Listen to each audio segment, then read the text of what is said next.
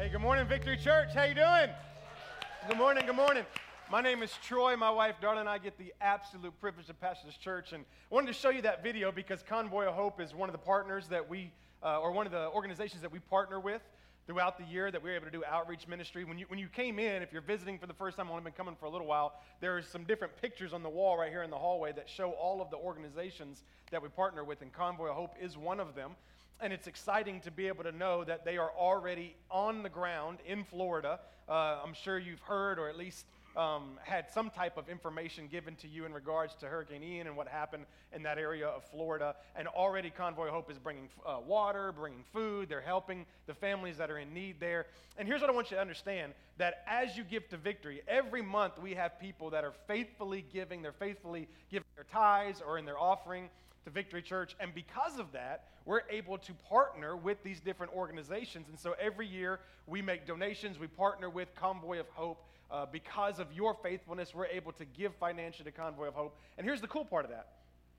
When something happens like the hurricane, you're able to know that your finances are going to help and support the people that are there. So if you've ever been sitting on the couch and seen that on the news or seen it on your phone and go, man, I wish I could help, here's the confidence for you. You are helping. You are currently helping. Your finances are allowing us to give to Convoy of Hope, who are then taking those resources and they're going out to Florida and really all kinds of different areas when certain disasters happen. And so I just want to say thank you to everybody who's supporting Victory. I want to encourage those of you that have been coming, you're a part of Victory, and you say, man, I've really been wanting to trust God with my finances and I don't know how. You can do that through tithes and through offerings.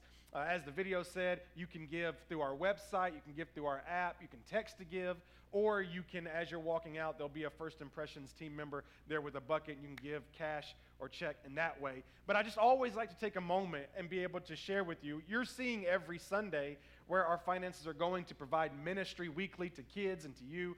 But I also want you to know what's happening outside of the four walls and how it's impacting the community around us and ultimately the world through our missionaries and Convoy of Hope and things like that. Amen?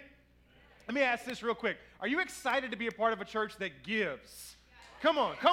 Being a part of a church that gives. I got the privilege to announce a couple of weeks ago that we have already given over $20,000 this year to different organizations and outreaches, and I just think that's incredible to be such a young church who's getting their start and to be able to be that financially invested in the community is an awesome thing. I do want to remind you there's kind of our little annual report and stuff out there at the Welcome Center. If you haven't got one of those, grab that on your way out and see what God has done just since we've been in this building since the end of April.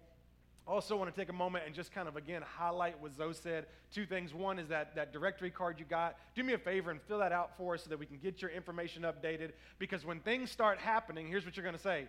I didn't know. Well, how we couldn't tell you if we didn't have a way to contact you, right? And so update that information so that we can contact you. And then throughout this series, Living Room Leaders, I've really been challenging everybody to kind of take that next step. And so on that same annual report, on the other side, there was kind of a ladder of things. There we go right here. And we were kind of challenging you saying, hey, where are you right now? Have you been attending Victory? Well, have you been baptized? We have a water baptism Sunday coming up soon. If you've been baptized, you've been saved, then what about Growth Track? Are you be able to get in Growth Track and start serving? If you're serving, what about a small group? What about leading a small group? And it's just an opportunity for us in this season to say, first of all, where am I right now? Where am I in serving in the church? Where am I as a part of Victory? Where am I as a Christian? And then what can I do to kind of take that next step? Nobody's asking you to jump 2 or 3 or 4 steps ahead, but how can you take that next step in this season as we begin to get ready for the fall and all that God's going to do here through that season? So I want to encourage you to do that. As Zoe said, Growth Track is happening right after service. You'll see some signs directing you there if you want more information about that. You ready for the word? All right, do me a favor. If you got your Bibles, go ahead and turn to John chapter 8. You can put it on your phones. You can get your paper Bible, whatever it is that you want to use. As you're turning there, let me explain what we've been talking about over the past. This is now week number 5. When it's all said and done, I think there will be 9 messages in this series that we're calling Living Room Leaders.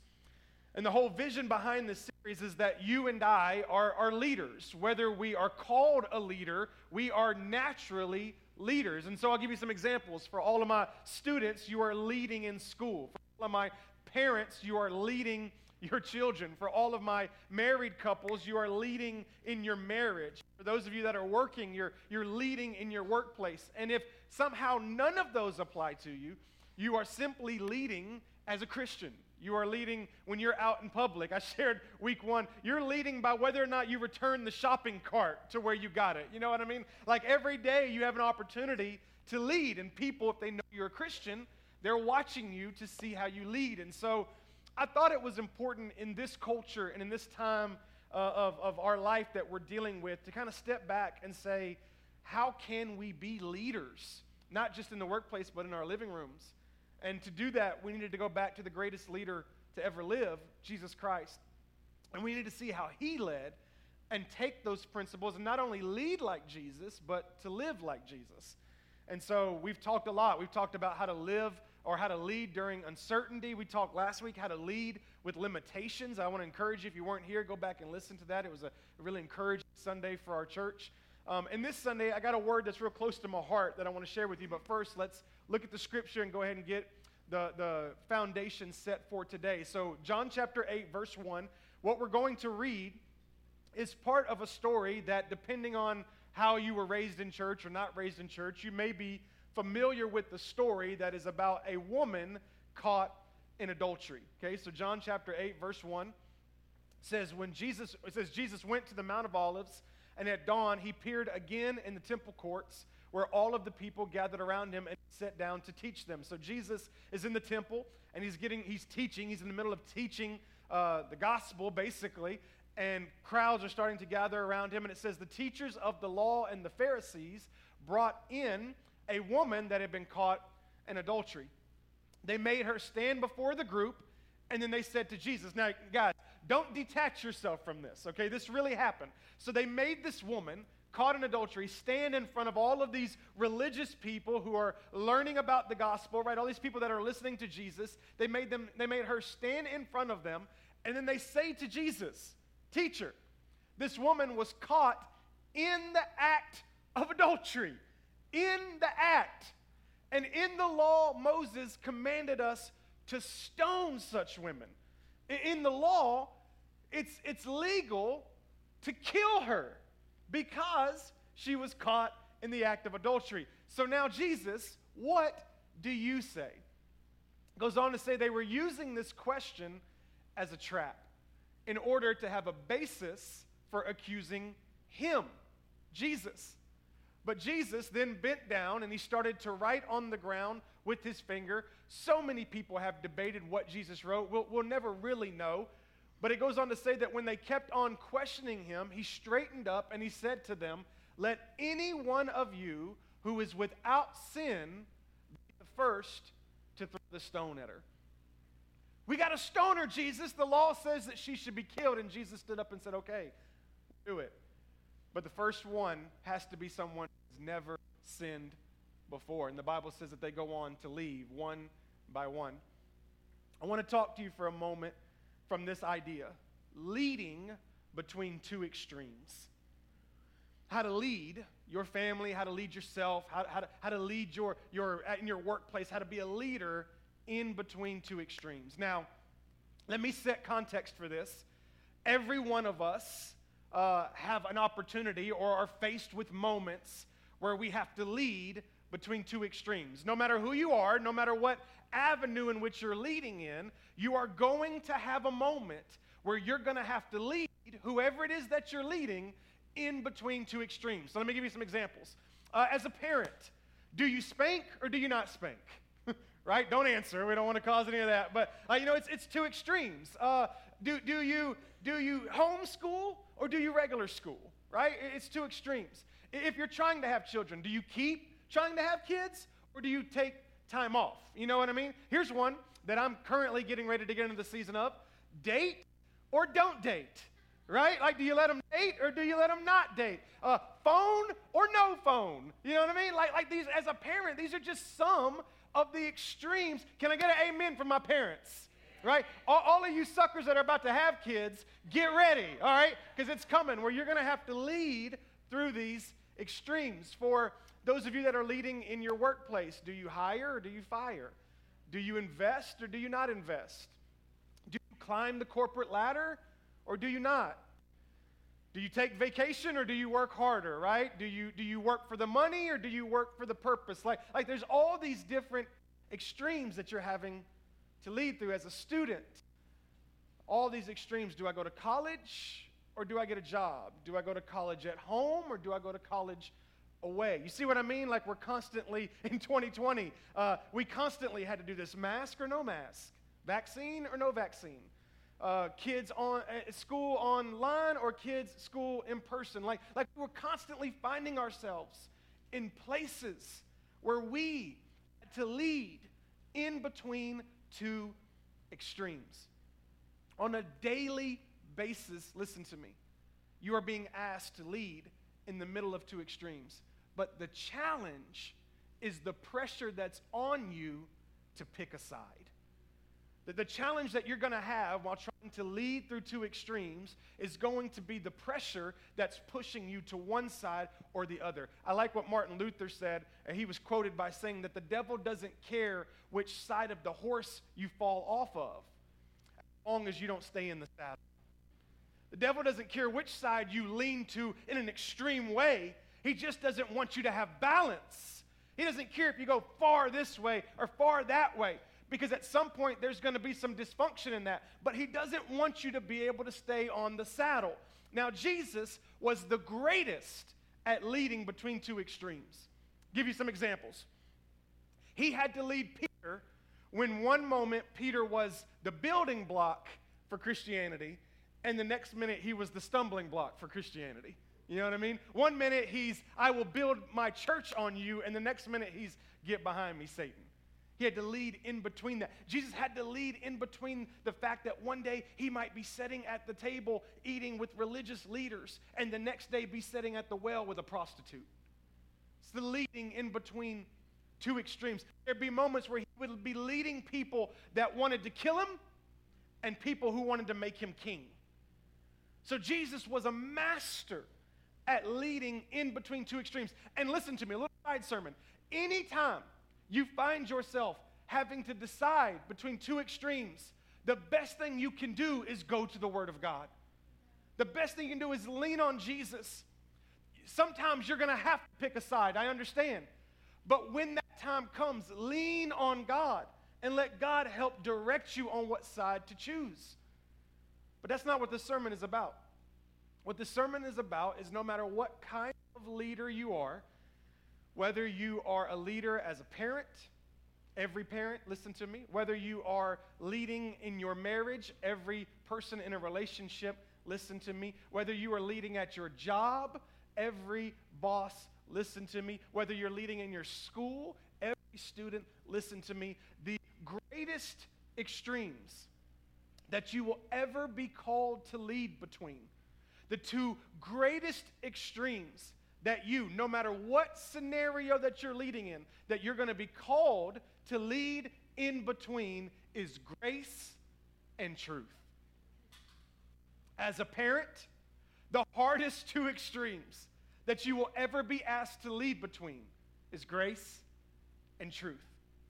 In your marriage, the hardest two extremes that you'll ever be called to lead between are grace and truth.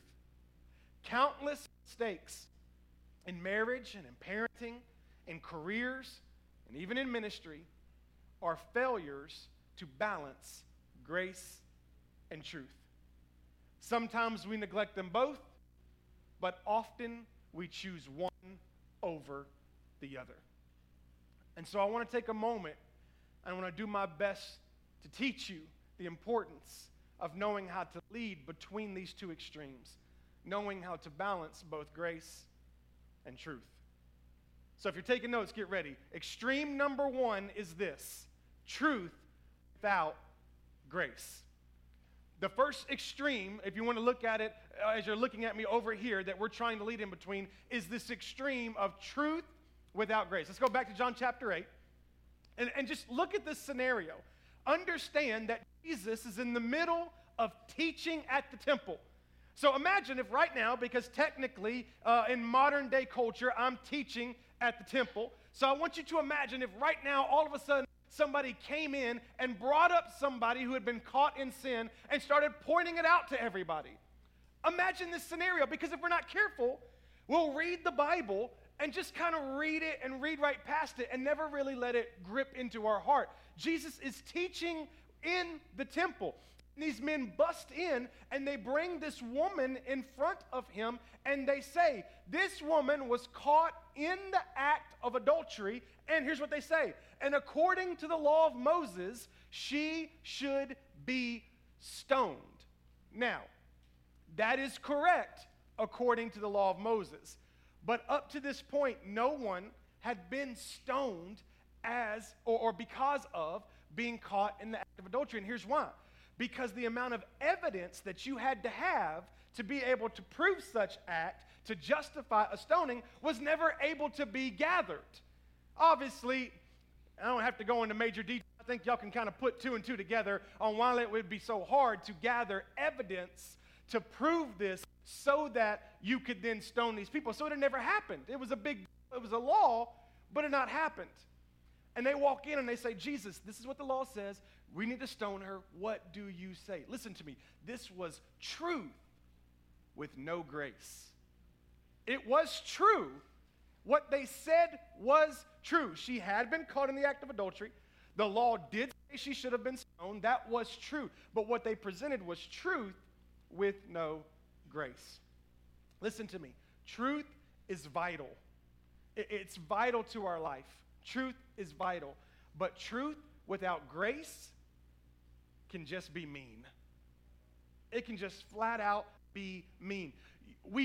Everybody in this room, we have experienced somebody, a leader in our life, maybe a boss, maybe a parent, who was all truth, no grace. You know what I mean? Like, you would say things like, they say it like it is. Y'all ever heard that statement? They just keep it real.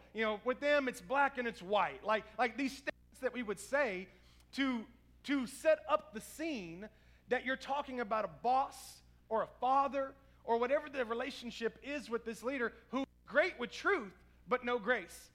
And whenever somebody refers to that individual, they would always talk about them being mean, right? Because whenever you have truth without grace, it tends to come off mean. It's true, but the way you're doing it, minus grace, it just seems mean. Here's what I'm learning, that when our desire is to present truth without grace, when that's our passion, listen to me, not just an accidental thing, when we are passionate about pushing truth without grace, it's often because we have an agenda. When we're doing it, it's because we're wanting to get a point across. It's because we're wanting to accomplish something. We're saying it to prove our point. Watch this. We are picking someone else's punishment, right?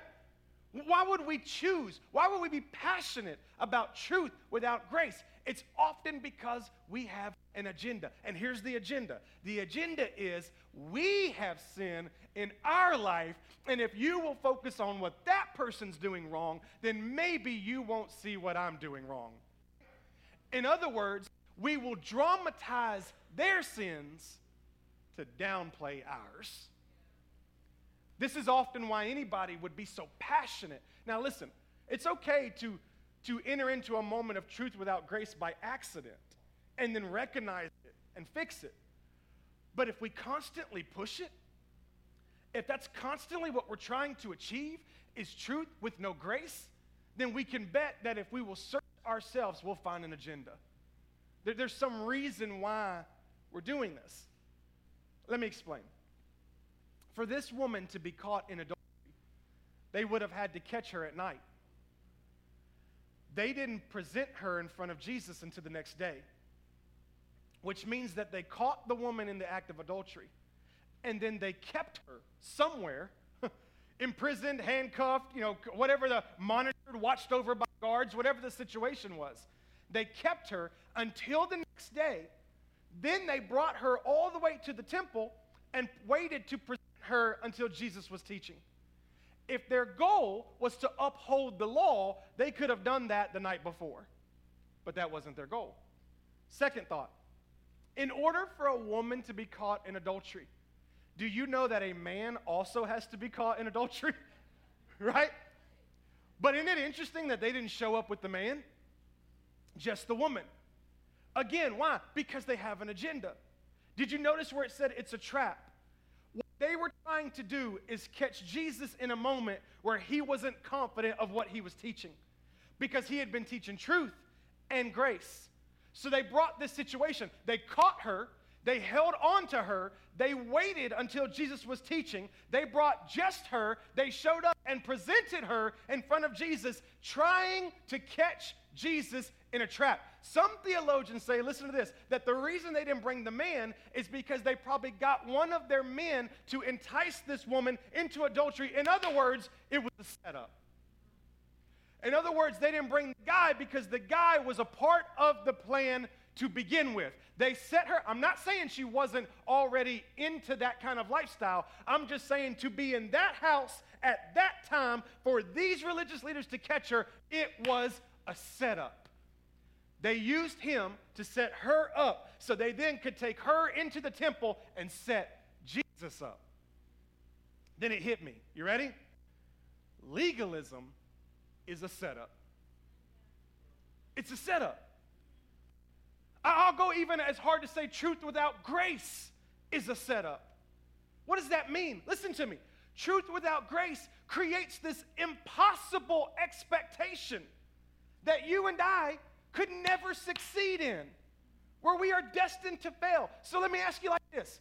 If we set up a scenario where we cannot win, but yet we are supposed to feel bad for losing, isn't that a setup? Right? Like if all of a sudden I came to you and I said, hey, Caitlin, I'm going to use you for an example. I said, hey, I want to play basketball 2-on-2, all right? So it's you and your mom versus me and LeBron James. Right? And I know that's a random illustration, but it's the only thing that came to my mind. You would call that a setup, because clearly I have put her in a position where she cannot win, right? But she's going to feel bad for losing. Why? It's the same concept.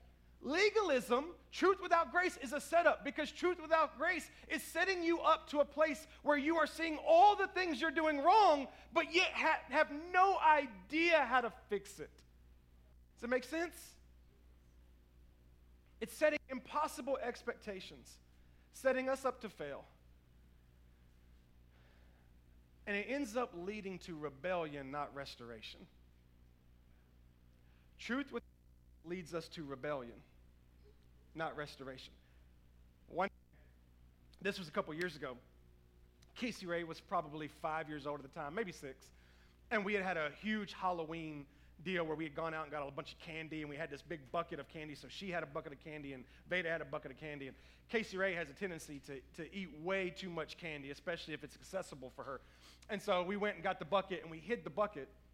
And we said, hey, here's what we're going to do. We're going to put out a couple pieces of candy every day on the counter for you, and that's the candy you can have today. You can't have any more. Once that candy's gone, then you don't get any more candy today. So she's like, okay. So weeks go by, and we're doing this process. You know, we had she knew where it was. It was on top of the refrigerator. She could get to it, but we trusted her. You know what I mean? And so you know, we would go and get the candy and put it out, and we were doing this for weeks. But the thing that was weird is we kept looking in the bucket of candy going, I feel like there's less candy. Like every time we come to the bucket, there's like significantly less candy. We were like, I don't know if Veda's coming in and eating her candy, or what's happening. So again, this was going on for days and weeks. One Saturday morning, I wake up to hearing noises that I believe was my kids being awake. And so I wake up and get them set, you know, and ready to go so I can kind of go back down and chill in the bed. And I go into the kitchen, and nobody's there. And I'm like, that's weird. So I go into the living room, and nobody's there. And I'm like, well, I could have swore I heard somebody. So I go up the stairs. I go into Veda's room. I open her door. She is sound asleep. And then I go over to Casey's room, and she's not in her room. She's not in her bed. And so I check the bathroom, and she's not there. And I check the little guest room, and she's not there. And I go back downstairs, and I'm looking in the living room. I'm looking behind all the pillows. I'm looking everywhere I can look. The doors are locked from the inside, so she didn't go outside. And I'm walking around just like, where is Casey Ray? And I'm standing in the kitchen, Literally. Darla's still asleep, and I'm like, where is, and I hear a noise coming from the cabinet down here on the bottom. And I'm like, that's strange. So I walk over, and I open up the cabinet.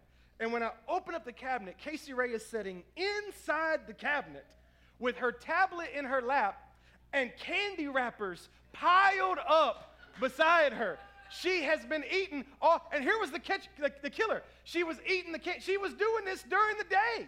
She had like all this candy wrappers to the side. She had been told she couldn't do it, so naturally she hid, right? Truth without grace doesn't make us better. It makes us better at hiding. Truth without grace doesn't make us better. It makes us better at hiding. When we're given truth without grace, all of a sudden what we're told is we're bad. But we're told we're bad without any real process to be able to change it. So it doesn't make us better. It just makes us better at hiding, right? Which is why when we come into a church environment that is truth without grace, we'll put on a show. We'll pretend like we've got things going better than we actually do. Because truth hurts, but we don't really see how we could do anything about it. And so we just become better at hiding.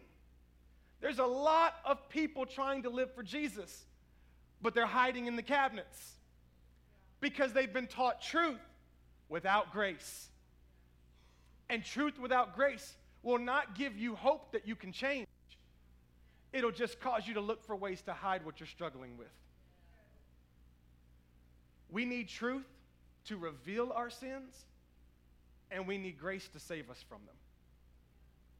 We got to have truth because it's got to reveal the sins, but we need grace to save us from them. I was talking to Darla about today's sermon. We were kind of going back and forth, and she said, babe, she said, when you talk about grace, and she said, it makes me think about someone doing one of those tightrope walking deals. And I was like, yeah, what do you mean? And she said, well, you know how they have like the pole that kind of balances them out as they're walking across the pole or walking across the rope? I said, yeah. She said, truth is like that pole. And she said, as we're walking through life, it keeps us balanced. She said, but grace is the net that's there to catch us when we fall. And it was so profound. I was like, well, you should fly back and preach. You know what I mean? Like, why am I going back? Like, you should do it. Like, but I just love that picture, that illustration, where truth is the pole that we hold on to. Truth is what we need to balance us. What you need to balance you in culture today is truth. It reveals our sins, but we got to have the net to catch us when we fall, right? That's the grace. We need truth, but we need truth with grace. We got to be able to know that when that sin is revealed in our life, when we realize that this is wrong or a mistake, that there is hope for us. I was raised in a very religious environment. I watched many examples of truth without grace. I watched many people walk away from church, still don't follow Jesus today because they experienced truth without grace. I watched people come to church day after week after day after week and pretend like they were something that they weren't, all because they were being given truth without grace. But can I tell you what's been interesting about it as I've seen it over my years? Is majority of the time, people who were communicating truth without grace, they really thought they were doing something right. They understood that truth needed to be spoken, but they didn't understand how to present it with grace. And so they really thought that they were helping the individual. That individual can't keep on going that, and they started to present truth. And because of that, watch what's happened, is we have created two groups of people, two extremes. People who are all truth and no grace, and people who are all grace and no truth. And I want to talk just for a few moments to those that you tend to lean more truth without grace. I need you to understand something. Grace doesn't come at the cost of truth. I think for those of us that lean a little bit towards truth, we think that in order to give grace, we cheapen truth. But grace doesn't come at the cost of truth. I love this. Grace doesn't have to dumb down truth to make it palatable. You don't have to take away truth to be able to enjoy grace. Grace isn't about God lowering his standards. That's not what it is, but I think that's what we've been taught. What grace is God fulfilling those standards. So when you hear truth and grace, it's not the gospel, it's not God lowering the standard. It's God fulfilling a standard that you and I would never be able to fulfill. So it's important that we don't lean towards the extreme of truth without grace. You have truth, but you also have grace. Truth reveals sin. Grace saves us from it. Now here's the other extreme. First extreme is truth without grace. Here's the second extreme. The second extreme is grace without truth. Did you get it? So it's truth without grace over here, but now it's grace without truth over here. Let's go back to John chapter 8. So to catch you up in the story, Jesus has the woman stand up. He brings in all the accusers and says, okay, you can stone her. The first one that has never sinned, you can stone them. They all throw their rocks down. The Bible says they leave one by one by one. And then it says that in John chapter 8 that Jesus straightened up. So there was a moment where he's writing in the sand. So he stands up and he asks her, woman, where are they? Where are they? Where are your accusers? They're nowhere to be found. No one has condemned you. To which she says, no one, sir. Not a person. And then here's what Jesus says. Then neither do I condemn you. Grace. Neither do I condemn you. But then Jesus declared, watch this. So now go and leave your life of sin. Truth. Now this is interesting what's happening right here. Because Jesus is not dramatizing her shame, but he's also not downplaying her sin. Did you catch that? He said, I don't condemn you. In other words, I'm not dramatizing your shame. I'm not telling you you're this horrible person that's never going to be able to enjoy the blessings of God. I'm not saying any of that because of grace. But I'm also not going to ignore the fact that what you're doing is sin. I'm not going to downplay the sin. I'm going to be both and truth. Listen to me. If truth without grace is mean, then grace without truth is meaningless. If truth without grace is mean, and I think we all agree that it is, then grace without truth is meaningless. For example, we just talked about how the leader who is all truth, no grace is mean, right? The parent who is all truth, no grace comes off mean. Well, the leader or the parent who is all grace, no truth, doesn't have any impact. It's the parent who wants to be their child's friend. You know what I mean? Like we've all been there. Like we all know what we're talking about. Like you're just their friend. You're not going to have, what's going to happen when you have to disagree with them? When I thought about a boss who was all grace, no truth, I thought about Michael Scott. You know what I'm talking about? Anybody here watch The Office? Y'all familiar with The Office? Like he's always trying to be everybody's friend. Like it's really hard for him to put his foot down and to say, no, this, matter of fact, when you watch the show, if all of a sudden he gets serious, you get caught off guard. Because he's so quick to do whatever other people want to do. And when we're all grace, no truth, what ends up happening is we don't want to make anybody uncomfortable. We want to make everybody feel okay. We want to make everybody be our friend. And while we think that's working, it's not really impacting anything. Truth without grace is mean, but grace without truth is meaningless. The Christian life is not based on avoiding truth. Y'all need to hear that again. The Christian life is not based on avoiding truth. It's actually based on hearing truth and then submitting to it. And I'll even go this far, that the greatest kindness that you and I can offer to each other is truth when it's presented with grace. I think the greatest kindness, I'll give you some examples. Even though it's uncomfortable, even though you don't really like it when it happens, aren't you glad when somebody points out that you have something in your teeth? You know what I'm talking about? Like anybody ever had that happen? Anybody ever had somebody point out something in your teeth? Wow, some of y'all have never eaten food before. That's impressive. Either that or you're just not participating with me this morning. And so listen to me. When that happens, in that immediate moment, it's really awkward. You know what I mean? Like somebody's like, hey, you got something. And like in that immediate moment, you're so embarrassed, you're like, oh gosh. Because then what do? Right? Do you like pick it out in front of everybody? Like, do you excuse yourself and go to the bathroom? But so it was uncomfortable for a moment, but you're really glad it happened. Because what would have been worse is for you to get home that night after hanging out with all your friends and trying to spit game at that girl or holler at that boy or whatever the situation was. You get home and you look in the mirror and you got this big old piece of spring lettuce or whatever it is, leaf lettuce, right in your teeth. It's been awkward, right? So it's uncomfortable at first, but we're glad somebody did it. When somebody lets you know that the outfit you're wearing doesn't quite work for you, you know what I'm talking about? I put on a shirt the other day. I walked into the hallway. We were getting ready to go somewhere, and my 12-year-old daughter walked out, and she said, "That shirt does not slay." Took me like an hour to figure out what she was even talking about. You know what I mean? I'm like, what does that even mean? I'm like processing all this. And I was like, well, first of all, let's get something straight. What you think is slay is not what I think is slay. I said, you look like you came right off the Sandlot baseball field right now. We just started checking each other. It was great. A lot of truth with no grace right there in that situation. But there's moments where whatever you might put something on. I'm not giving any more details than that, but you just shouldn't wear it, And somebody lets you know, hey, you probably shouldn't wear that. And in that immediate moment, it's embarrassing. It's like, but you're really glad that you didn't go all day in that outfit and end up in somebody's Instagram picture, you know what I mean? In that outfit. Like, it's uncomfortable at first, but you're glad it happened.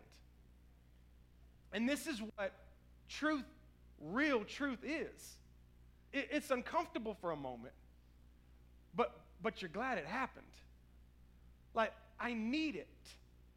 It may not always be comfortable to hear it, but I need it. Listen to me. Some of us in this room, it's not comfortable to hear it, but we need it. And this interaction between this woman and Jesus is so powerful when you study it. When Jesus says to her, go and sin no more, he's not saying, walk out of here and never sin again, because clearly that's impossible. What he's doing, lean into this, listen to me. What he's doing is revealing to her that she has hope, that she will not be imprisoned to this sin for the rest of her life. She has been trying to walk away from this lifestyle on her own for a long time, to no success. And so everybody has either condemned her with truth, no grace. They have,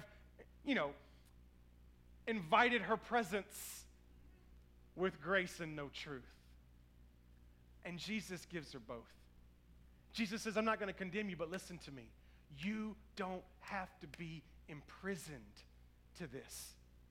You can be set free.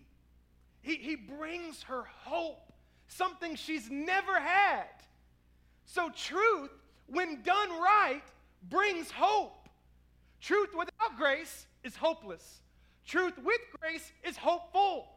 And so when it comes to a time where we're hearing truth, yes, it may be uncomfortable, but you need it. Listen, somebody told you that relationship ain't the right relationship. You didn't want to hear it. Guess what? You needed to hear it, right? Somebody told you them group of people you were hanging out with weren't the group of people you shouldn't have been hanging out with. It was not comfortable to hear, but you needed to hear it. Truth is uncomfortable, but we need it. But let me just get on a soapbox for just a minute. In our culture today, what we have done is we have gotten truth twisted. We have taken actual truth and we have twisted it in a way based off of what culture is telling us. So watch this. Now, because of the way truth has been presented with no grace, we know what we're doing is wrong, but we also know that we can't fix it. Right? Like when you bring me truth with no grace, I am now revealed, I now have revelation that what I'm doing is wrong, but I also know that I can't do anything to fix it. So what do we do when we are in the middle of a situation that we know is wrong, but we don't know how to change it? And when truth comes without grace, or grace comes with no truth, and we find ourselves in a situation that we know is wrong, but we don't know how to fix it, truth starts to feel more like being imprisoned than it does being set free. Am I right? There comes this moment where the more you give me truth, it's just like you're putting more shackles on me. But at the same time, if all you ever give me is grace, then I'm sitting in a prison and there's a key in the door where I could leave. But because of the miscommunication of it, truth becomes guilt. And when we allow truth to become guilt, we start making up our own truth. Now, y'all got to catch this. When we see truth as guilt, we start replacing real truth with our own truth. I was watching this Netflix documentary about this football player, Manti Te'o. I don't know if y'all have seen this. He was a football player, and he got catfished by somebody. It's a pretty phenomenal story. But he said something during the documentary that I had heard before in another documentary that I had watched about social media and those kind of things. And it was the concept, they were talking specifically about Facebook, that when you create your profile in Facebook and you put all the things that you like and you start to kind of define that you're a Christian or that you might lean this way politically or whatever, that then Facebook knows what you believe. So everything that they feed you is what you believe. And because you think you are on a worldwide social media outlet, you start to think that everybody believes like you because it's all you see. Meanwhile, somebody who has different beliefs than you is being fed all these other different truths, right? And all the people that believe like that, they're getting their information. And so here's what's happened. We've gotten to a point in our culture where we don't like truth because truth makes us uncomfortable. So we rewrite truth to make us comfortable. You know what I mean? Like when you say that, it makes me uncomfortable. It's good for me, but it makes me uncomfortable. So let's rewrite it. Let's edit it so that it doesn't make me uncomfortable and I can just stay where I am. Can I ask you a question? If we could subpoena the woman caught in adultery and bring her up on the stage and say to her, we're going to give you two options. We can either change truth to where adultery is okay and you can walk out of here and keep doing what you're doing and keep feeling like you're feeling, or we can continue in the truth that is God and you can be changed. Which do you prefer? Which do you think she picks? We're in a culture that's saying to us, we can either change truth so that you don't feel uncomfortable and so that you can continue to move forward in what you're doing and it feel okay, or we can stand on real truth and be changed. Now I get it. You've been presented truth with no grace. And that's why every Sunday I do everything I can to preach grace from this pulpit. Because especially in the South, most of us have heard more truth without grace than grace without truth. But I wouldn't be doing my job if I don't stand up here and tell you the importance is the balance. It's important for us to balance it out. Look at it like this. If we minimize grace, the world will have no hope for salvation. If we minimize truth, the world will see no need for salvation. You know what I mean? Like, if we're all truth and no grace, then all we're doing is telling you where you're wrong, but giving you no hope to be better. Right? All we're doing is pointing out your faults and condemning you. And you're getting up and you're walking out thinking, well, I'm a terrible person. What am I going to do? That's truth without grace. Grace gives you hope that you can be saved and restored. But if we have all grace and no truth, then aren't we creating a culture where we don't need God? Aren't we creating a culture where everything we do is fine, so why do we even need to be saved? And that's why Jesus was so good about being in the middle, because he wanted to be able to reveal sin with truth, but he wanted to be able to give hope for sin with grace. Think about it like this. When we remove truth, we remove urgency from the gospel, urgency from being saved, and thereby we keep people from grace. When we remove truth, we no longer need to be saved. Am I right? When all of a sudden everything that we do is okay, then we don't need to be saved. And by needing to be saved, we lose an urgency for the gospel. Why would people not be running to Jesus? Because they do not realize that in Jesus is grace. They don't realize that in him is hope. They think, my goodness, they think that if they darken the doors of a church, what they're going to find out is how bad of a person they are. But Jesus said, I'm truth and I'm grace. You come in and I will, by the Holy Spirit, point out what's not right, but by the grace of God, you will be delivered from it. There is hope for it. Truth without grace is mean. Grace without truth is meaningless. Grace and truth is medicine.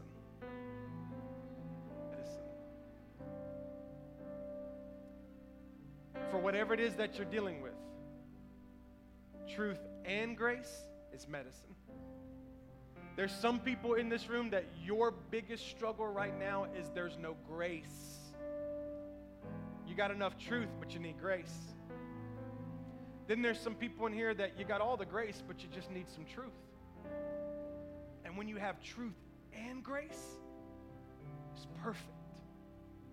John chapter 1, the same book we've been reading all of these Jesus leadership traits out of, John sits back and he writes, out of his fullness, we have all received grace in place of grace already given. For the law was given through Moses, but grace and truth come through Jesus Christ. Jesus was not 50% grace and 50% truth. He was 100% grace and 100% truth. He never watered down the truth, and he never turned down the grace. He called sinners, sinners, and then he died for their sins. This is the Jesus we live for. This is the Jesus we serve.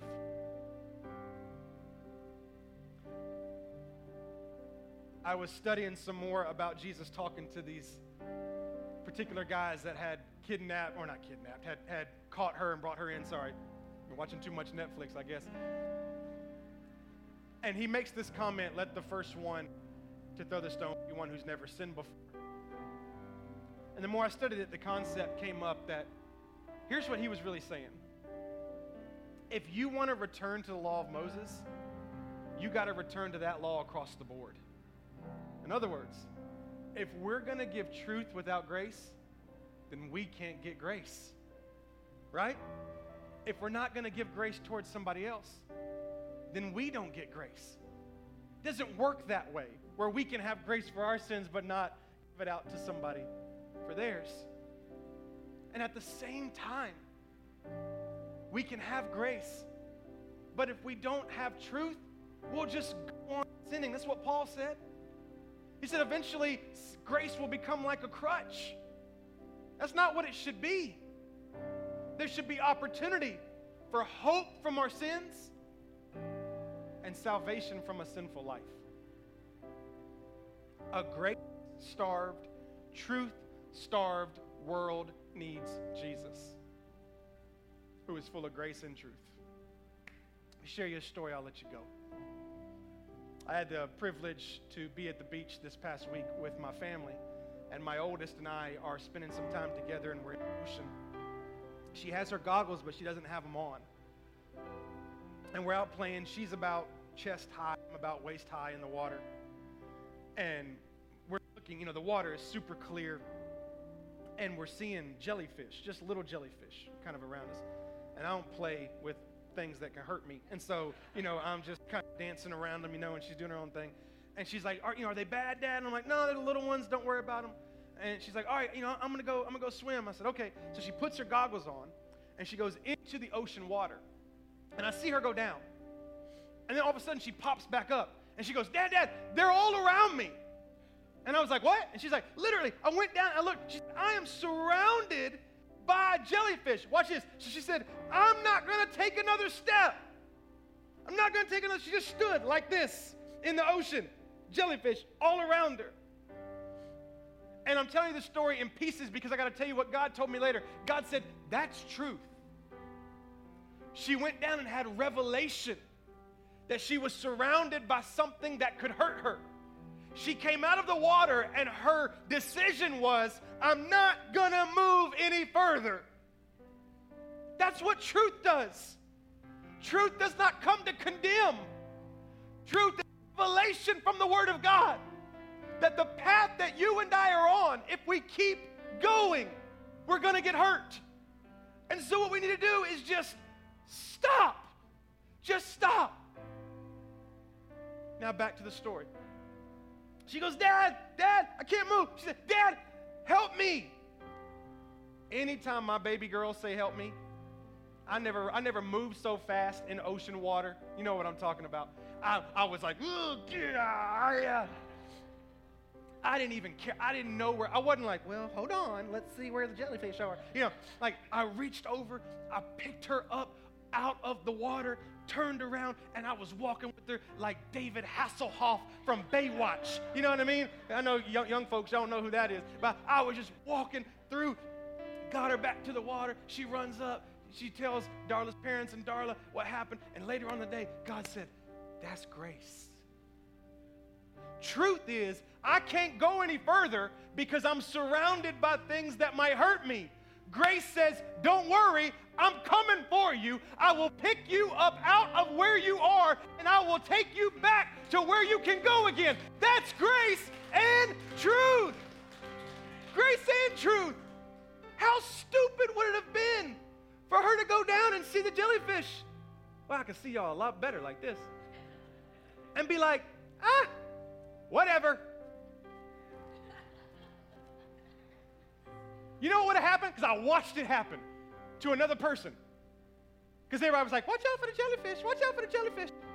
This one girl, she went trotting in there. I heard her say, I don't care. 10 minutes later, she came out, she was like, I think I got stung. I think I got stung. Is that not what we do? Oh, goodness, these jellyfish. Oh, I got stung. Right? Oh, I lost it. Oh, I'm getting into like whatever the result is of our sin, and we're confused by it. We're surprised by it.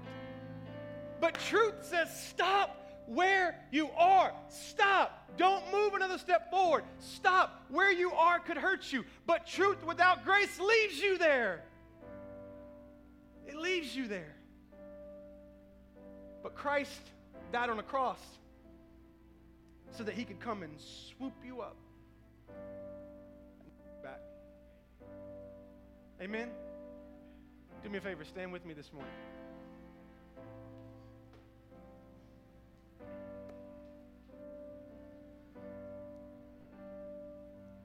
This is certainly a principle that you need as a Christian. You need to know how to balance truth and grace.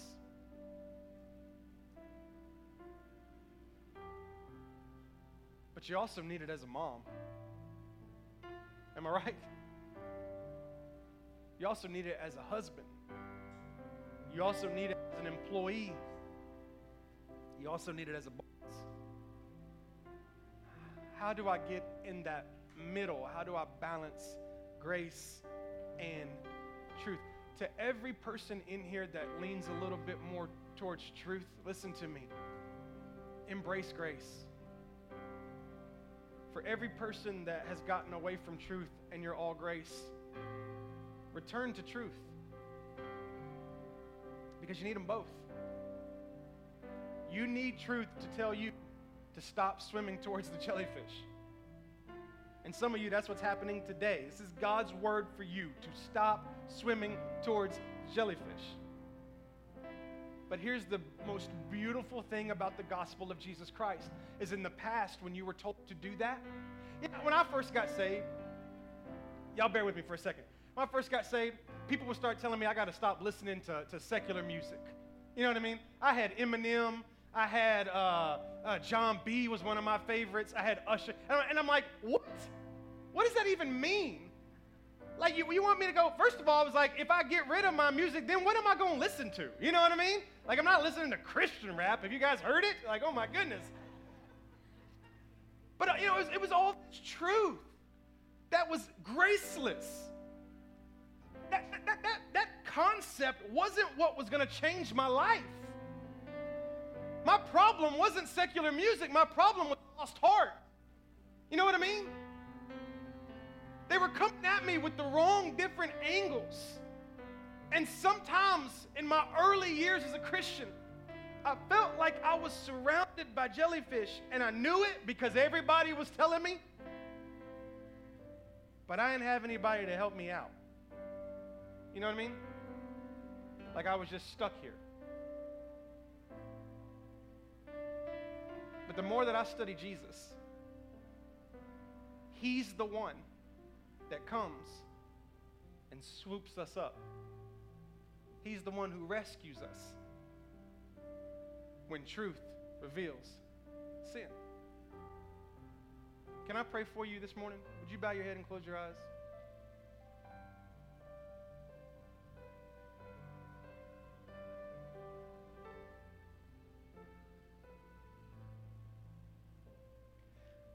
I need the Holy Spirit to really move in this place this morning.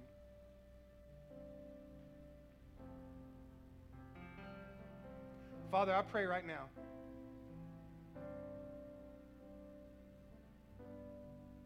I'm not really sure what all I've said. I'm not sure how it's been received. But I know that according to your Bible, you are 100% truth and you are 100% grace. And I pray that we'd begin to live our life by this. For every person that feels like truth is just attacking them and leaving them hopeless, I pray they would be able to understand your grace. For every person who has silenced truth, taken on grace, but because of that, they haven't really experienced a life change, I pray they would take on your truth. I try to say this every Sunday, Father. I can preach your word, but I can't change lives. But everybody in this place right now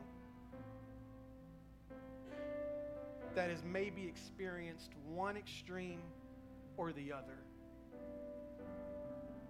I pray that right now they would feel the presence of God on their heart, on their life, revelation of truth and grace.